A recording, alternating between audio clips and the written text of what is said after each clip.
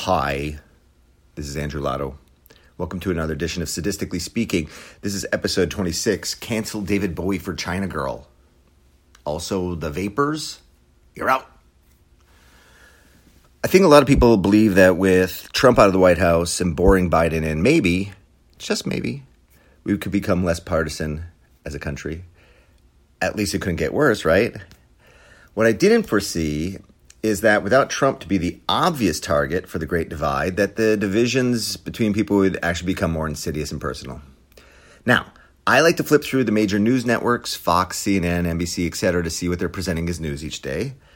I suffer through this, so you don't have to. You're welcome. You probably have heard that the news networks and online sites have lost a lot of followers post-Trump. We all expected this. If you can't get some impeachment porn, there's no reason to turn on CNN. Biden is way too boring to make people tune in. So what to do? Now, whether conscious or not, there's been a move, clearly, in CNN, NBC, etc., to focus more of their time on a narrative of white supremacy and white racism in this country. When Trump was around, you could just wait for him to say something stupid and then play it over and over again and satisfy our anger toward white men. But now he's banned from social media and he's not giving moronic talks in the White House lawn. And so we need to come up with some more villains to keep viewers interested. CNN and NBC and Fox long ago have learned hate equals ratings. So on CNN, there's been a deluge of special reports and documentaries and daily stories about QAnon. The white people in QAnon.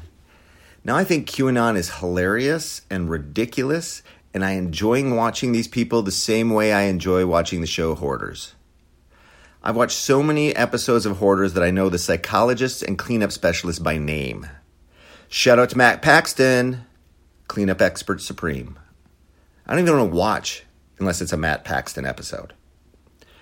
But I do understand, even though most of the Hoarders on the show are old white people, that doesn't mean that all old white people are hoarders. CNN doesn't present QAnon supporters just because they're funny and make us feel better about themselves, but because it allows us to continue to hate Trump and white people.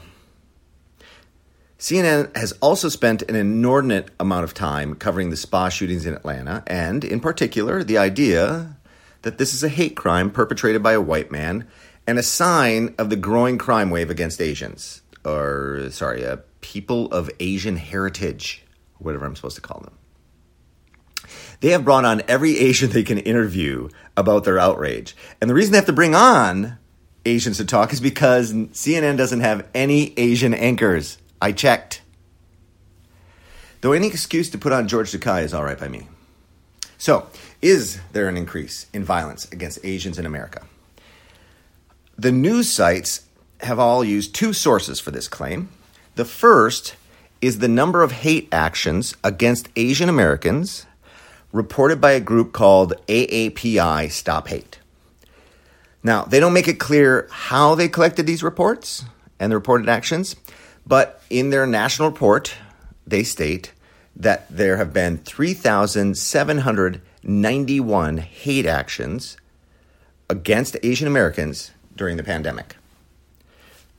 Now, what are hate actions? Well, 68% of these acts were verbal harassment or name-calling, and 20.5% were shunning. Shunning? What is shunning? Well, apparently this is deliberately avoiding an Asian American. How do you know when you're being shunned if you're being avoided? I'm not clear on this. I'm pretty sure there are many instances every day where I am being shunned. The hate is real. Anyway, how much of an increase in hate acts to Asian Americans is this? The 3,791. How much of an increase is that from previous years before the start of the pandemic? The answer? We don't know, because they only collected data since the start of the pandemic. So it's quite possible that there was a shitload of Asian shunning going on before. That is, to claim that there's a spike in this activity, you have to actually know what the base rate of the activity is, which we don't. So what the other source they point to is a study from California State University San Bernardino's Center for the Study of Hate and Extremism. Sounds like a very unbiased group. Anyway, they did do a study that's unbiased, which is they looked at the number of hate crimes reported against Asians in 16 of the largest cities in America, comparing 2019 to 2020, so you can actually see the difference and presume that it's because of the pandemic. And they found an increase, and it's an alarming increase, which is a 149% increase in reported hate crimes. Now, that's pretty awful, and it's definitely a significant increase. And there's no question that there's been discussions of, whether China's involved in the virus, etc., and maybe that leads to increase. But before you have too much of an alarm, you actually should look at the study itself and the numbers in the study, which I did. So, in 2019, San Diego had 0 reported hate crimes against Asians. In 2020, they had 1. That's an increase of infinity %. 2019, Philadelphia had 2 reports of hate crimes. 2020, 6. The real problem child in all the cities actually is New York City, which went from 3 reports to 28. Now, of course, any hate crime is too many, but the total number of hate crimes reported last year from the millions of residents of these cities in this racist country against Asians, the total was 122. Too many, but hardly an epidemic that requires more shitting on white people. Also, should be noted that the race of the perpetrators in these cases were not reported. Okay. Now, we may find out that this fuckhead from Atlanta really did have a thing against Asian women. There's no evidence of that so far. The shooter had been a customer at these Asian-owned spas. When he was caught by the popo, he admitted that he was the killer. He admitted he was the killer and claimed that he was driven by his sex addiction to kill these people and not race. Now, do you think the admitted mass murderer didn't say his true racist motives because he was concerned about public opinion? So he decided himself to portray himself as a sex fiend? Possible. Now, in reaction to the sex addiction comment, NBC News posted an article entitled, "How Sex Addiction Has Historically Been Used to Absolve White Men." Are you serious? Are you serious? The sole source for this stunning classic of journalism is some associate professor in the Graduate School of Professional Psychology at the University of Denver, not exactly Harvard. And she presents no data, no studies, just some race-baiting rants like, historically, she says, the term sex addiction has been used by white males to absolve themselves from personal and legal responsibility for their behaviors. Really? No data, but historically this has been true. In fact, the only support the article provides for this historical claim is listing 3 famous white guys who got in trouble for sexually related crimes and also claim that they were controlled by their sex impulses. This includes Harvey Weinstein and Anthony Weiner. So in fact, the article could have been called "How Sex Addiction Has Historically Been Used to Absolve Jewish Men." And also, how many of these people were exactly absolved? Weinstein and Weiner? How were they absolved? They both went to jail as sex offenders.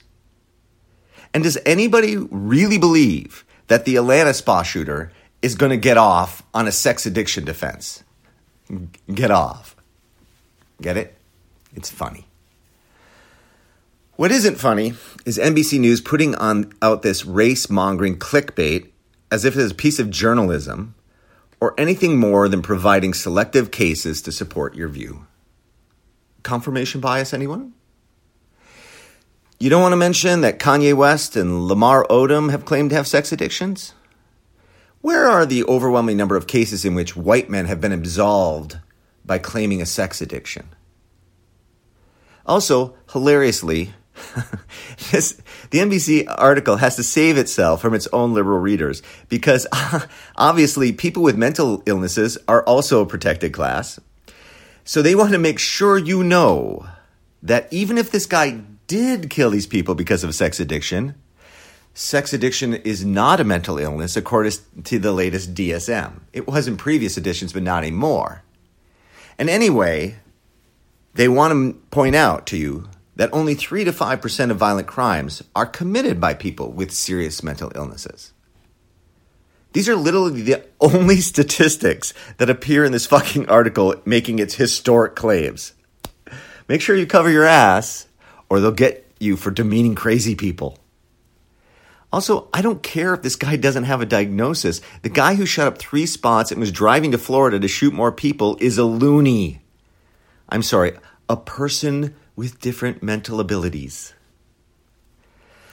While we're on the topic, why is it racist for Trump to call the coronavirus the China virus, but it's okay for Fauci to refer to the South African and Brazilian variants of the virus?